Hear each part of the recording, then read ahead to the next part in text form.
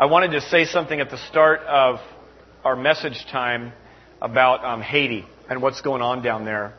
And as most of you, I'm sure, no doubt know, that Tuesday a massive earthquake went there. And if there's any part in the world that can identify with earthquakes, it's us. We understand that here. And yet here it is, the poorest country in the Western Hemisphere. And it couldn't have happened in a worse location when you look at it from a human standpoint. No question about it. And I want to show you a video right now that just kind of moved me this week. I'll just warn you, it's a little bit, it's just what happened down there, but I'll just guard your eyes if you're sensitive to some things. It's disturbing to know and see what went on. But we want to do that just to see. This was Tuesday of this week, not far off of our country's border. And so runs about 2 minutes long, and we're going to watch that right now, and we'll get started after that.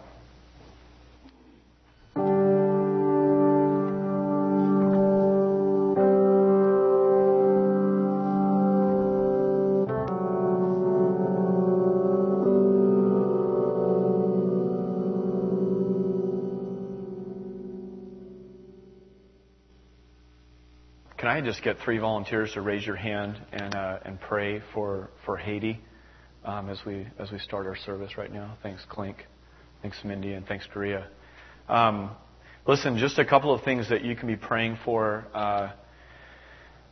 One is that the agency we adopted through works with those in Haiti as well. And when we talk to our social worker over the last year, we're always asking her Well, she's telling us where the great needs are, and she told us probably a year and a half ago. She said, "Man, push towards Haiti. Haiti's got kids galore, and they need help." And she knows I'm a pastor, and she said, "Push your people towards Haiti. Get the word out about Haiti." And I'll tell you, one of my prayers is you see this, respond in love, and you go, "Well, what can I do?" And one of the ways I would invite you to respond is this. If you don't know where to give, you want to be cautious about who you give to and how you give. Sometimes 40% of your money goes to overhead cost, and very little of it, or just a portion of it, goes to helping the needy. But they are saying to give money to it. And if you would like, you can designate money to Haiti. And I've got a pastor buddy of mine I met with on Wednesday, the day after the event, and his church, local Willow Glen church, ministers to 5,000 orphans there every single day, and he was in tears because they were still missing some people on the ground there that work there. And secondly, another place we would give the money to is through our adoption agency that works there. But one of the ways you can pray is that there are some of those who already have kids designated to them, and they're trying to push through legislature right now to give those kids immediate refugee status to come to these adoptive parents who the normal process would wait months and months from now. And we're just saying, this seems like a no-brainer. Please, Lord, open the doors for these kids to immediately come into these homes. And I would challenge you, church, not to overlook maybe God. Some of you are contemplating adoption. Maybe God is opening your heart and opening your mind to say, man, do we have room for now the above normal number of orphans that have been now caused by this earthquake? And so maybe in that same order, we could just join with Clink and Mindy and Guria as they pray for the country of Haiti and what's going on.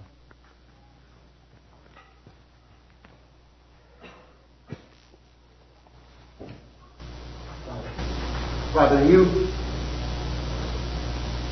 awesome, God.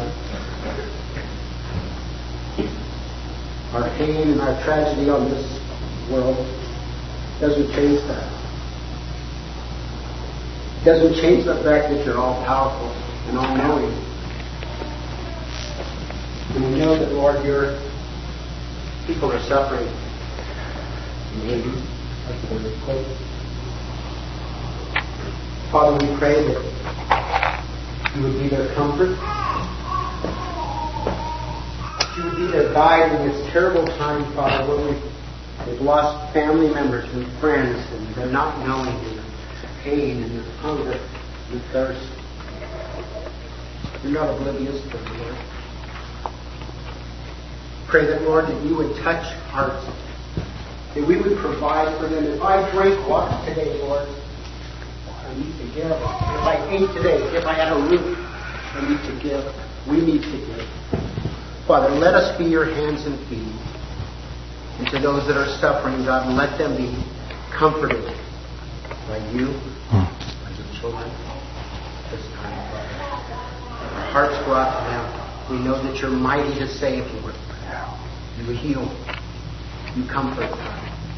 And we ask that you would do that for the people of Haiti, for the family and friends who are lost and missing, for the world, that they would be touched and come alongside and do what is right, and that's to give. We ask this in your name. Heavenly Father, we know that the suffering in Haiti did not begin just this week, this year. Lord, we know that there has been deep suffering in this country for a long time. And Lord, we pray that through this opportunity that is shedding light on their suffering to the world, Lord, we pray that you would bring hope. We pray that you would open the doors to your gospel being spread in a wider way than it has before. Lord, we pray that the outpouring of love from people who want to respond would be seen by the people of Haiti, Lord, and that they would see you behind it. Lord, I pray that as workers go in, Lord, that just the honest would go in, and that just those who are working in your name would go in. Lord, I pray that the true needs would be met, and that people, most of all, would find you through this. Lord, and as Dave mentioned, we know that there are many, many, many children who just need some love and who just need a family. And Lord, I pray that you would just make a way for those children who already have a family that wants them to make it here quickly, and for those hundreds and thousands of others who are just waiting for somebody to love them. Lord, that you would be using this opportunity to open people's eyes, to prick people's hearts, and just point people in the direction of loving other children. Lord, I pray that our confusion and indecision would allow us not to act, but that we would find something to do. Whether that be give, whether that be just praying, Lord, that we would have an action to go along with this suffering. That we wouldn't just sit by and let it happen. Lord, we thank you that you allow us to be your hands and feet in different parts of the world. And we pray that you would take up that.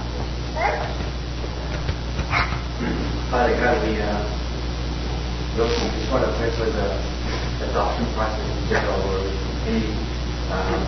it's taken up to 2 years in the past for us to be able to adopt children from that country. Lord, we pray that you open up the government's eyes and the very agencies and please help that to be much quicker now, especially if we're looking at our eyes and walking and pray that you would open up people's hearts, and not anyone, but people that are able to offer those children the word of eternal life, Lord, and not necessarily to look for their kids. And Father God, I also want to pray that this incident, credit tragedy in Haiti, would lead those people, parents and adults in Haiti, Lord, to really learn to value life and learn to value their children's life. I'm working for it before this, and I pray that after their school would, as a nation, turn to you rather than to life as God. I'd like to thank you. Thank you for your goodness. We know, Lord, we know that you're good, and we pray that you would bring us like good and that you would glorify it, and that people will come to know you, Lord. And not as we would fighting for eternity, and not just for the present day. In Jesus' name. Amen. Just on that note of giving, I just want to say we're going to do a more complete financial kind of snapshot of where we were in 2009. and also looking forward to 2010 and kind of reveal to you the plan we have and whatnot. And let me just say, kind of in a brief summary, that we met budget last year, which was a real joy. Yeah, that's awesome. And this is a generous church, and it's always a challenge talking about money in this regard. I have no qualms asking you and instructing you to give your tithe to the local church. And it's not because we need your money. It's because that's part of the discipleship process. There's a certain sense every single time you offer to the Lord in that way, you're not paying God back for your salvation. You're not paying membership dues. We kind of kid around about that a lot, but it's really clear we understand that. Every single time we do that, it's a declaration saying, I'm not married to my money. I'm not worshiping my money, and I absolutely want to invest in the best thing possible. That being said, let me just say that as we move into offering and let that continue as part of our worship after the message time, sometimes on a week like this, general giving takes a massive dip and Haiti goes up. And what I want to say is this: we need you week in and week out to give to what's happening here at Neighborhood Bible Church, or else some changes start to take place. While we met budget last year, there were a bunch of other items that we weren't able to fund.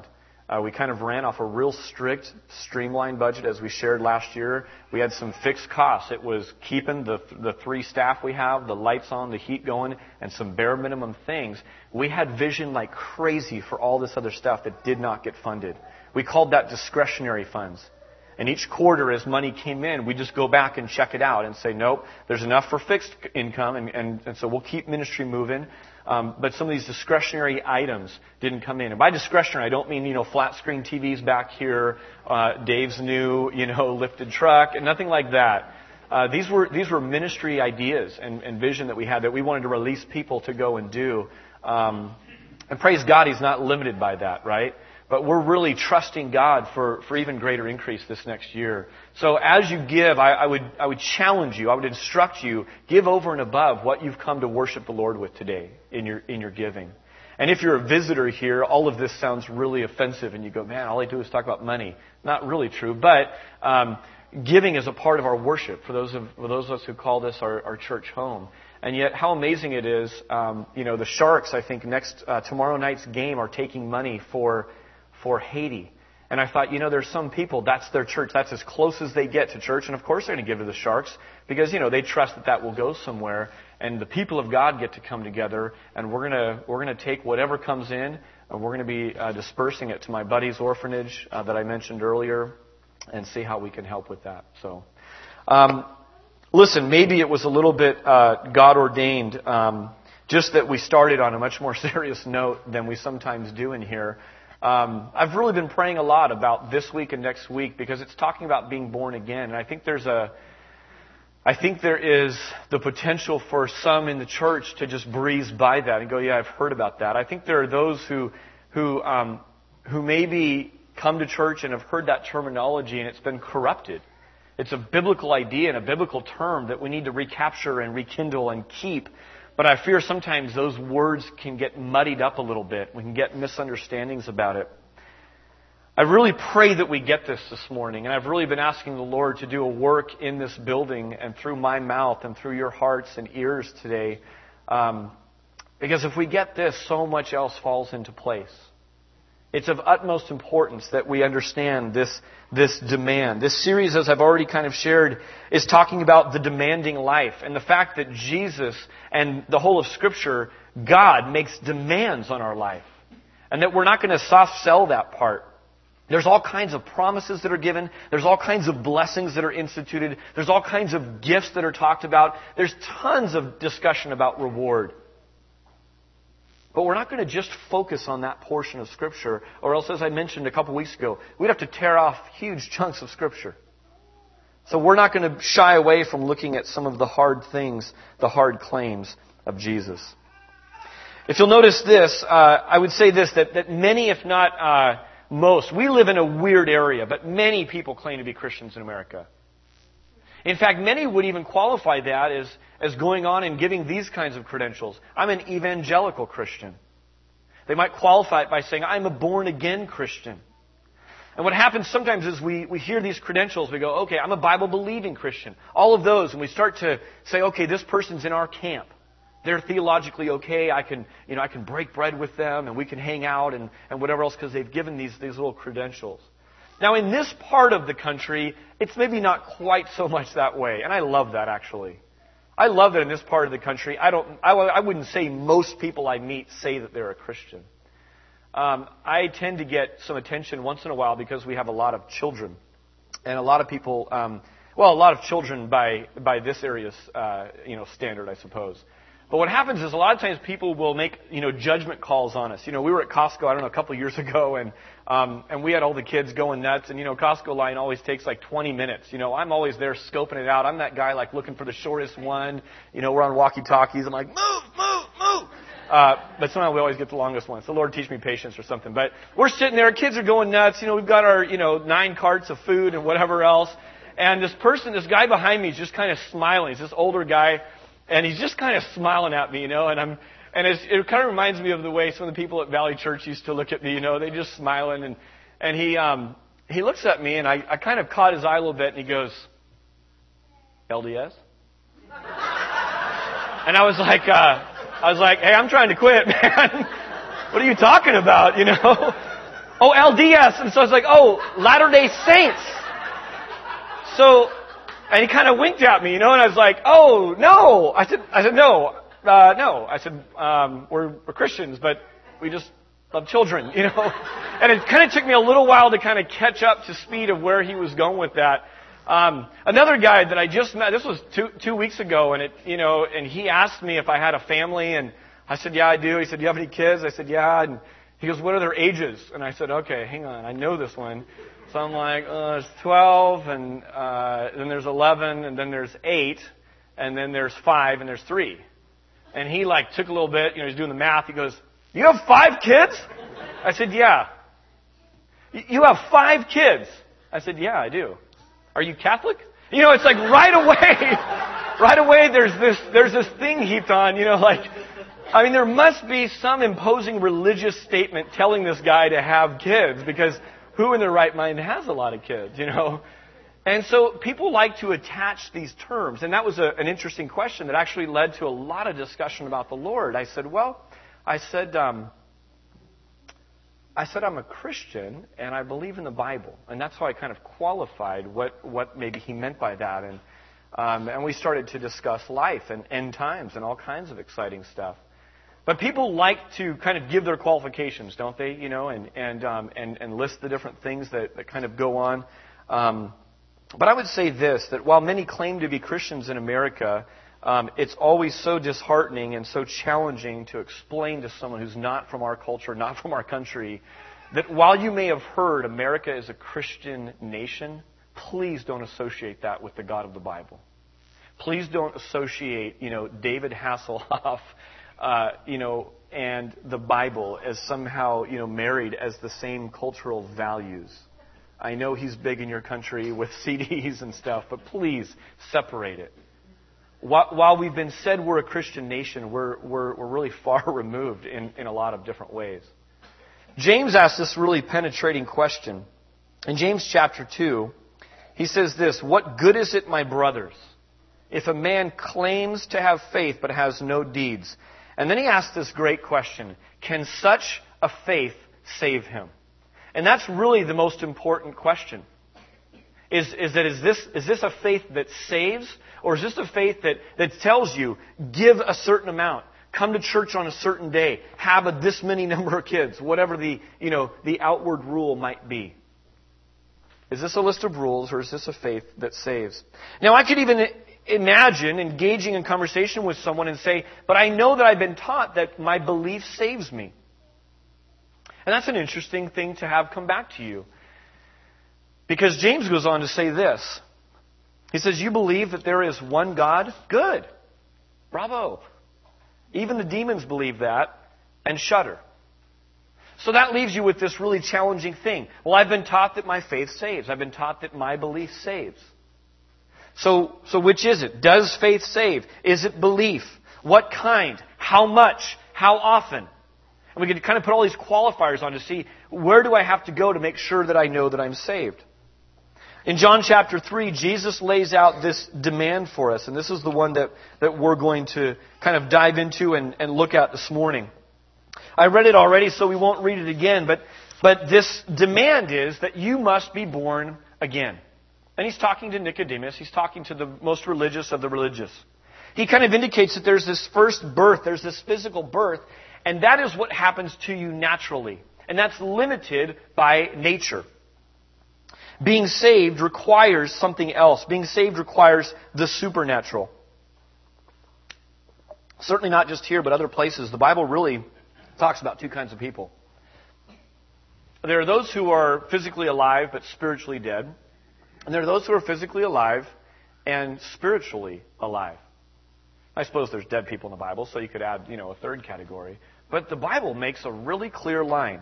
Now, I don't want to, make any judgments here. I'm not God, but it would be as clear as this line right here and saying there's this camp of people and there's this camp of people. Jesus used all kinds of terms. Remember them? Sheep, goats, wheats, and weeds. He just went through and he gave this very divisive language, frankly. Black, white, alive, dead. He didn't give kind of middle ground that said, and there's those who are really kind of morally good, and we'll kind of see how it plays out. He says you're spiritually alive or you're spiritually dead. Now here's a really revealing question when you're talking to someone. I'm sure you've had this conversation where you're talking along, and I just like to ask, hey, what kind of spiritual upbringing did you have? And they'll sometimes share it. I'll say, well, where are you at right now? And they'll say, well, I'm a Muslim. I'm a Catholic. I'm a Protestant. I'm a whatever. Fill in the blank. And then a revealing question to ask them is to say, well, are you practicing? And I would say, flip a coin, half yes, half no. But that right there begins to start to open up the discussion a little bit, just to see what we're talking about. I'm a Catholic. Well, are you practicing? Not really. It's more my parents' deal, and I kind of go to keep them pleased or whatever else. And so you kind of get to know where they're at with things a little bit. And I thought about this for a Christian. It's a really wacky question for a Christian if you're instructed by the Bible and if you read the Bible, because that would be a little bit like asking this: Jonathan, are you alive or are you dead? And he says, well, I'm alive. I mean, the follow-up question to that then would be, are you practicing?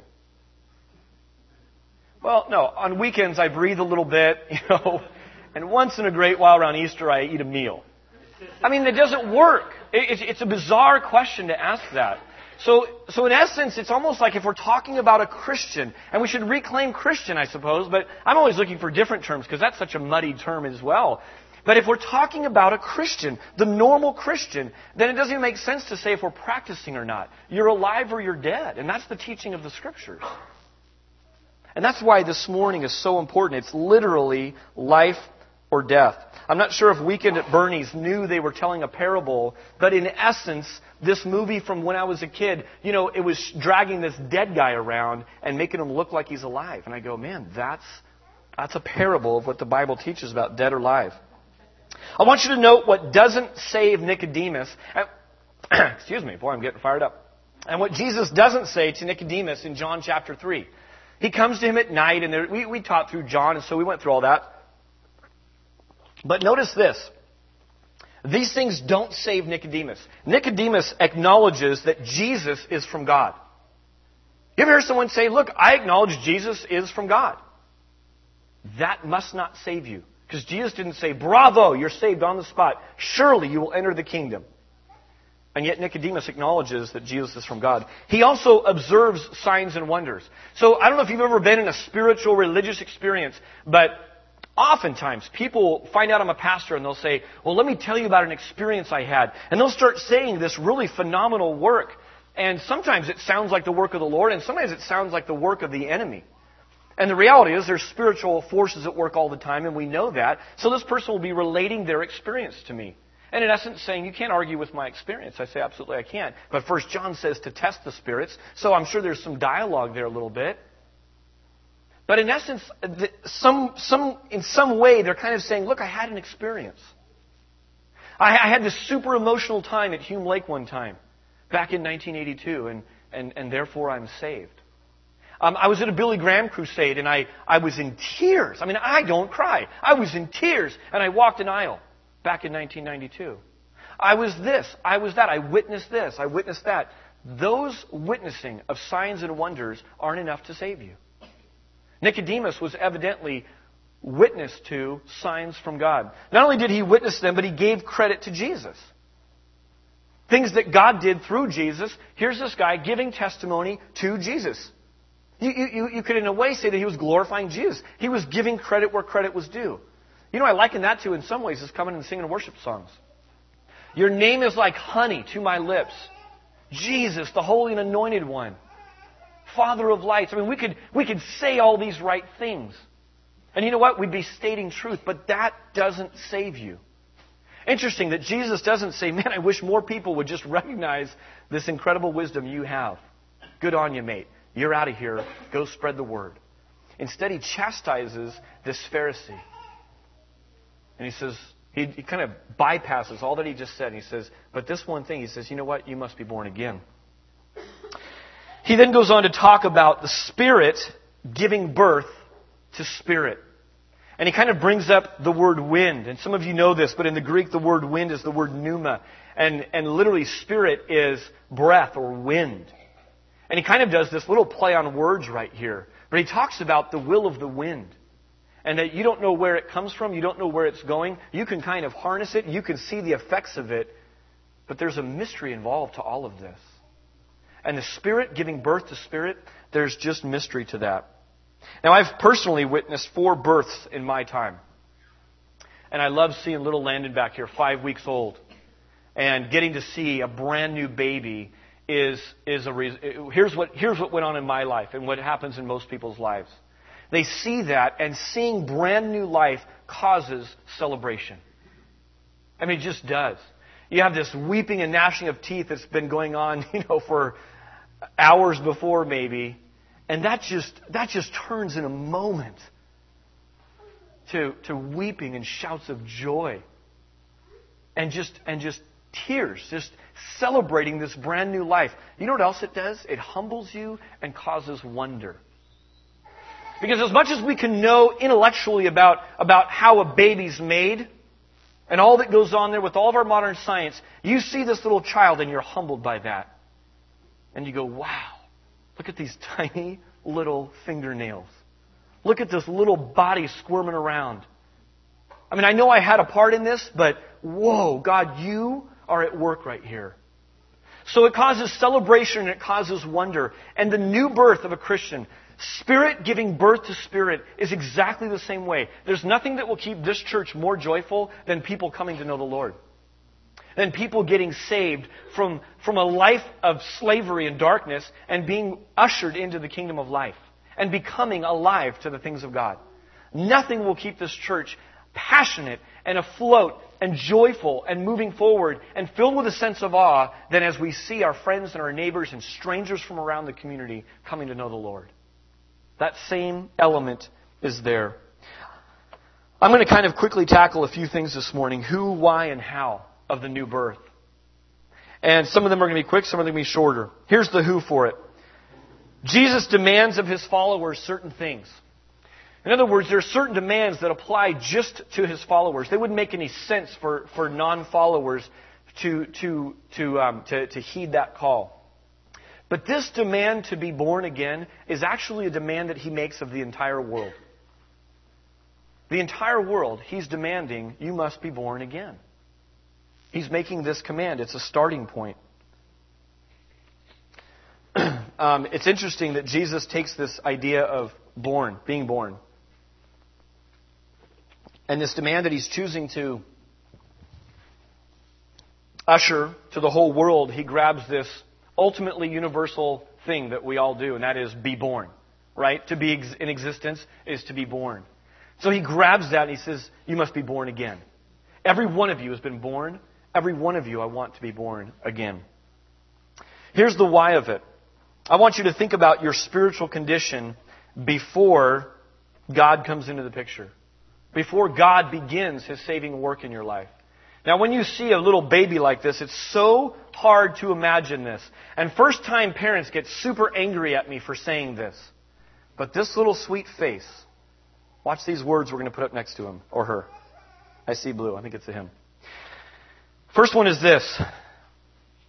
Loving the darkness. We're actually born loving the darkness. Hard to imagine when you see this sweet little face. We're born not seeking God. You and I are born, every single one of us, sinful-minded. We're born unable to please God. We're born controlled by sinful passions. And maybe to sum it up best, Ephesians 2 says this. We were all born, every one of us, children of wrath. Now that would make a super weird birth announcement, wouldn't it? Celebrate Johnny with us. Child of wrath. It just sounds weird, and we don't want to think that. And I'll tell you, the teachers of our age teach us this isn't true. And you know what? We would rather like to be told man is basically good.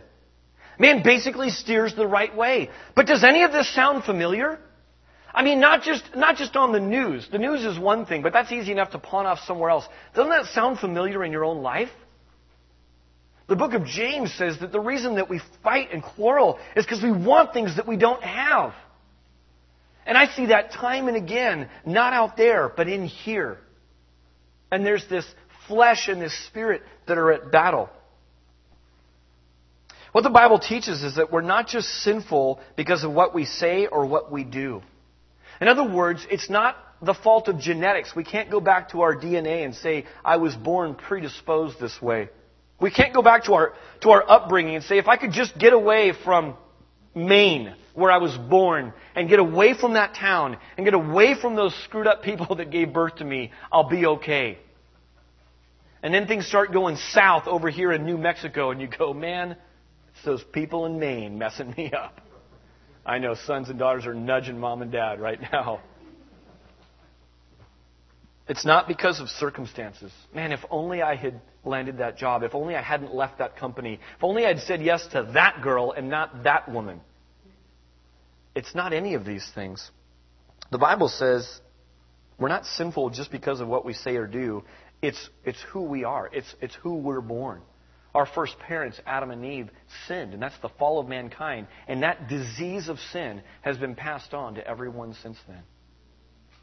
I mean, we're only a few chapters into the Bible, and the flood comes. Remember why the flood came?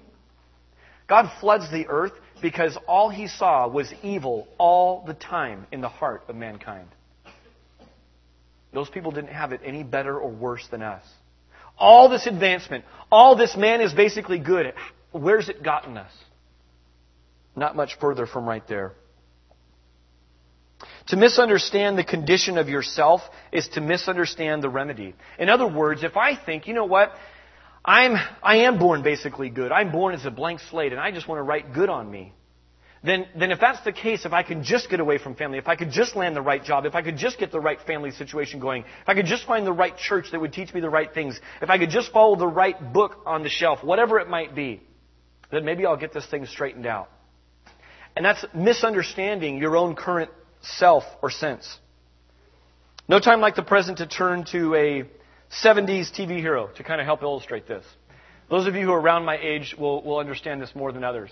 But back in the day, we had metal lunch boxes. And this is a guy by the name of Steve Austin. And Steve Austin was, catch this number, the $6 million man. I mean, that was a lot of zeros back in the mid-70s. We thought that was the untouchable number out there. And now it's like any sort of halfway decent rookies going, I'm a $6 million man too. It's not a big deal.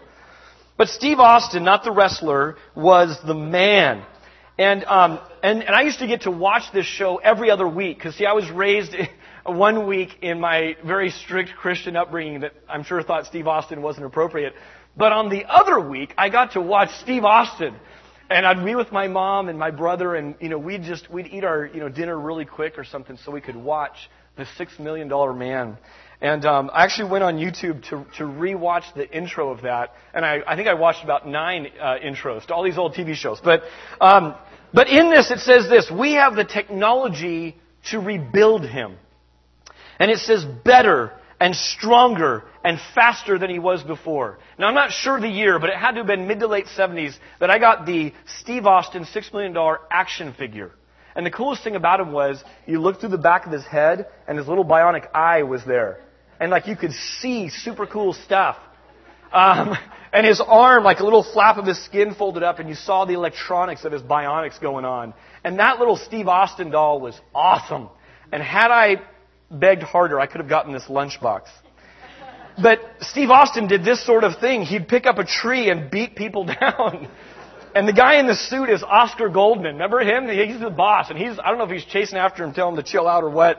But I love this one because he's playing a prank on a coming train. He's like, I'm going to mess this train up. He's like racing a horse. I don't know if he's accomplishing anything. He's just freaking a guy out by jumping over his car.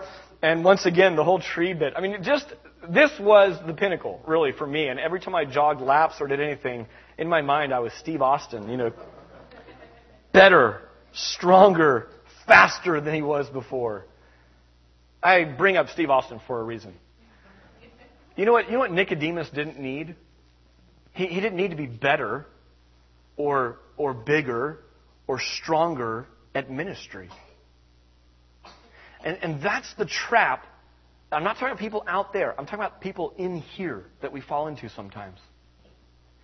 Man, if I could just make spiritual things sound clear and crystal like that person when they share the Lord with someone. Man, if I just had more of a giving heart. Man, if I could just do this better. I'm sure God would let me in. And I think that we can theologically dance around and say, well, I know I would never say that because I know theologically that's not correct. But I think we live our lives sometimes that same way. I just need to be bigger, better, faster, stronger, or more of the ministry I'm currently doing. And praise be to God, dead people don't need better. Dead people don't need more. Dead people don't need makeup or props or anything. They need life. It's just taken out of your hands. Dead people need life. Switchfoot has this song, Mess of Me, and it's this great lyric that says, I am my own affliction. I am my own disease. There ain't no drug that they could sell. Oh, there ain't no drug to make me well. There comes a time in your life where you stop blaming. And you just get a sense and you realize, you know what? I keep thinking the problem's out there. It's not. It's right here. Some people work through several marriages or relationships time and again thinking, man, these deadbeat people that I keep dating. And finally the light comes on or the mirror gets put in front of them and they say, man, maybe part of it's me. And you start to get that sense. The doctrine, if you want to get kind of a fancy word that we're talking about here, is the doctrine of regeneration. And there's a book that I came across on Monday of this week, totally unplanned. I didn't even know that he was coming out with a new book. But John Piper has this new book out that I came across on Monday. It's called Finally Alive. And you know what it talks about? The new birth. The whole thing's just about the new birth. And so I just started reading it in preparation for this week even going, man, what a cool, timely book. But this is a massive theme that we need to get our heads around. I want to wrap up with this. How am I born again? As we talk about being born again, as we talk about the new life and getting a new heart and all of this, it makes you nervous for a couple reasons, I think. One is this. Just as at your physical birth, so it is at your spiritual birth, that you can't make yourself be born again. The control is actually out of your hands. And that sounds really scary to a lot of people. I mean, none of you in this room made yourself be physically born. It was the will of someone else. And the Bible teaches that it's spirit that gives birth to spirit, and it's the will of God that you be born again. And so that control being taken out sounds really scary. I think the second thing is that this sounds a little bit like the spiritual birds and the bees. And that makes people nervous for a whole other reason. But it's exactly what it is. Talking about the new birth, talking about how life comes to be, is this sense of spiritually talking about some of these same things we see physically. You might be sitting here thinking there's some dissonance in your mind saying, Jesus demands this of us, and yet we can't make it happen ourselves. Isn't that interesting? One of the first demands, and one of the most preeminent and core demands that you get is this idea that you must be born again. By the way, you can't make it happen. It's a work of God start to finish. If that freaks you out a little bit, welcome to being a child of God and walking by faith. Where all these demands that are to follow, guess what? They seem a little bit more attainable to us. But Jesus makes it quite clear. With man, it's impossible. With God, all things are possible. So I'm going to demand this of you. This is a requirement to be in a relationship with me. But guess what? You're not really in control of that. 1 Peter 1:3. Flip open to the very back of your Bibles and look at this verse. This is your memory verse for the week, by the way. And I hope you're in a community group, and I hope you're memorizing this. I hope you're challenging your family to memorize these verses as we go through here. And 1 Peter chapter 1, verse 3 says this. Praise be to God, to the God and Father of our Lord Jesus Christ. In His great mercy, He has given us new birth into a living hope through the resurrection of Jesus from the dead. Now, if you take any one verse out of the Bible, what you turn into is like David Koresh and the Branch Davidians. You turn into a cult. And you do really weird things, and the ATF comes and attacks your compound, and it gets really, really ugly. So what we want to do is we want to look at the whole of Scripture. That's really hard to do in a half-hour, 40-minute sermon. So that's part of why we have community groups. We dive in a little bit deeper, and we ask some broader questions. We're not going to try to tackle this even in 1 week or the next 2 weeks. But it's important that you kind of marry this with other things you know in the Scriptures. But I'm going to lay out for you some verses to show you, in part, how the new birth happens. What's going on? What went on behind the scenes? Maybe the next time you share your testimony, it will sound a little bit different because of some of these verses. Here it is. First thing is this, that the Father sets His affection on you. All through the Scriptures, what we call this is the word grace. You know that God doesn't pick the best, sharpest looking, most well-equipped, perfect, well-to-do family to do His work? First 30 chapters of Genesis tell you that plainly. Miserable, miserable people that God just sets His affection on. Says, I'm going to love you anyway, in spite of that. Guess what? Nation of Israel, nothing. Nothing to show for it. He says, you know what? You're going to be a trophy of my grace. It's going to be pretty crystal clear to everyone around you something supernatural is going on. It's not your might, your chariots, or your sheer brilliance. It's going to be me at work. And that's really releasing to us as God's people. That we don't have to be the bionic people on His own. Ephesians 1:3 says this. Praise be to the God and Father of our Lord Jesus Christ, who has blessed us in the heavenly realms with every spiritual blessing in Christ. Catch this. For He chose us in Him before the creation of the world to be holy and blameless in His sight. In love, He predestined us to be adopted as His sons through Jesus Christ in accordance with His pleasure and will, to the praise of His glorious grace, which He has freely given us in the one He loves. Now, there's a lot there to unpack, so we won't unpack it. But bottom line is this.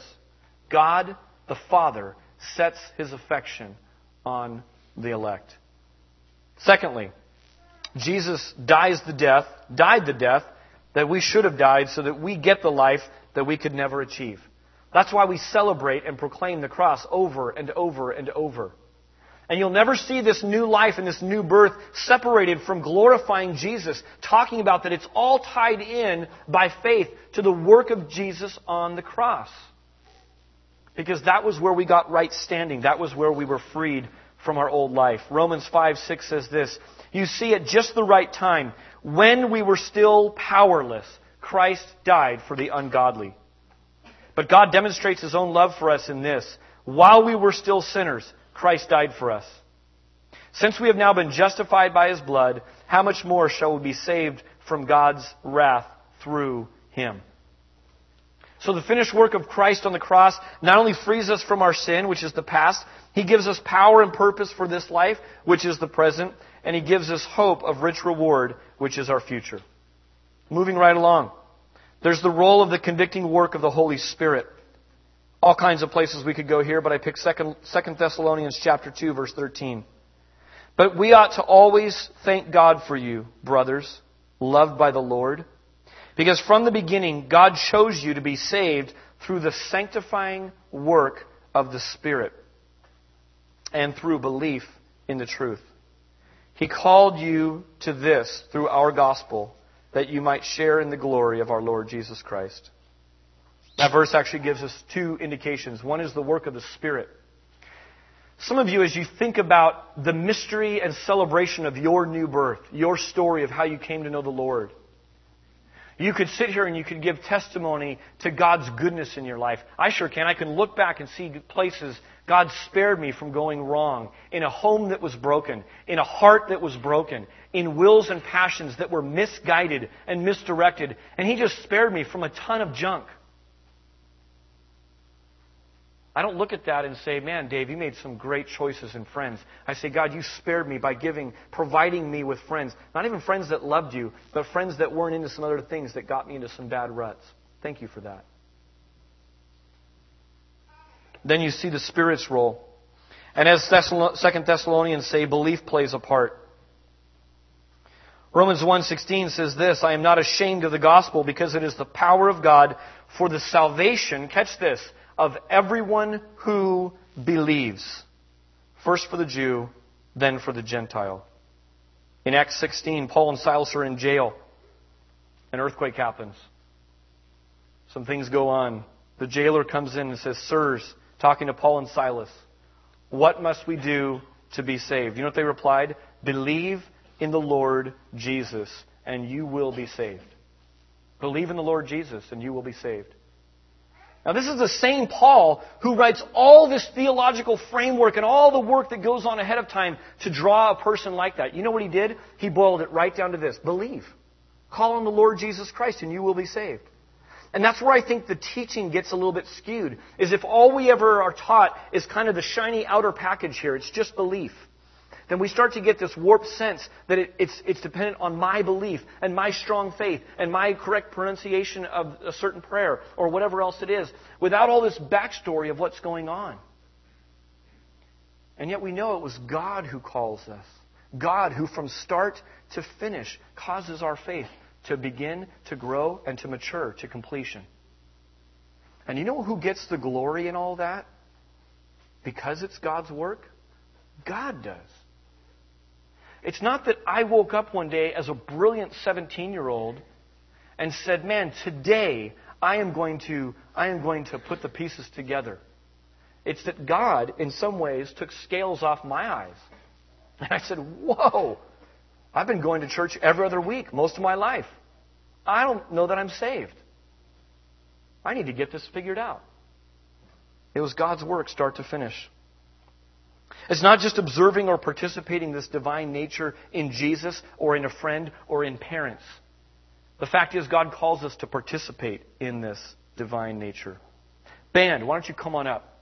I'm going to close with this quote from Warren Wiersbe. Talking about his own conversion, he says this. And maybe your testimony someday will be the longer version. It will say something along these lines. As far as God the Father is concerned, I was saved when He chose me in Christ before the foundation of the world. As far as the Son is concerned, I was saved when He died for me on the cross. But as far as the Spirit is concerned, I was saved one night in May 1945 when I heard the gospel and received Christ. Then it all came together, but it took all three persons of the Godhead to bring me to salvation. If we separate these ministries, we will either deny divine sovereignty or human responsibility, and that would lead to heresy. We're going to continue this discussion in two ways. One is in community groups this week, and the second is 1 week from today. We're going to pick up this discussion and finish this topic of the new birth. And let me pray and we'll sing a song and be dismissed. Father, as we sing this song, Child of God, there's a line that says that somehow, mysteriously, your blood from 2,000 years ago has an impact on my life today in 2010. And God, I would pray for the person here who's unregenerate, who says, man, I, by definition from the Bible, am still left in my natural state. And while I thought I had some good credentials, I can't back it up, and I can't know for sure what's really going to happen to me.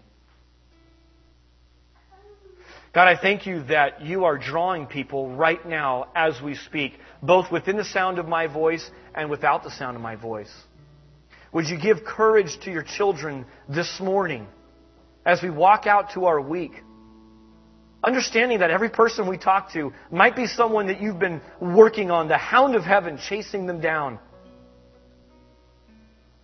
And that while they may seem antagonistic to our Christian views or to the gospel that we're sharing with them, Lord, that it may be your work and your way that a couple of weeks from now at some other church in some other location, your Holy Spirit is so heavy on them that they yield, they submit.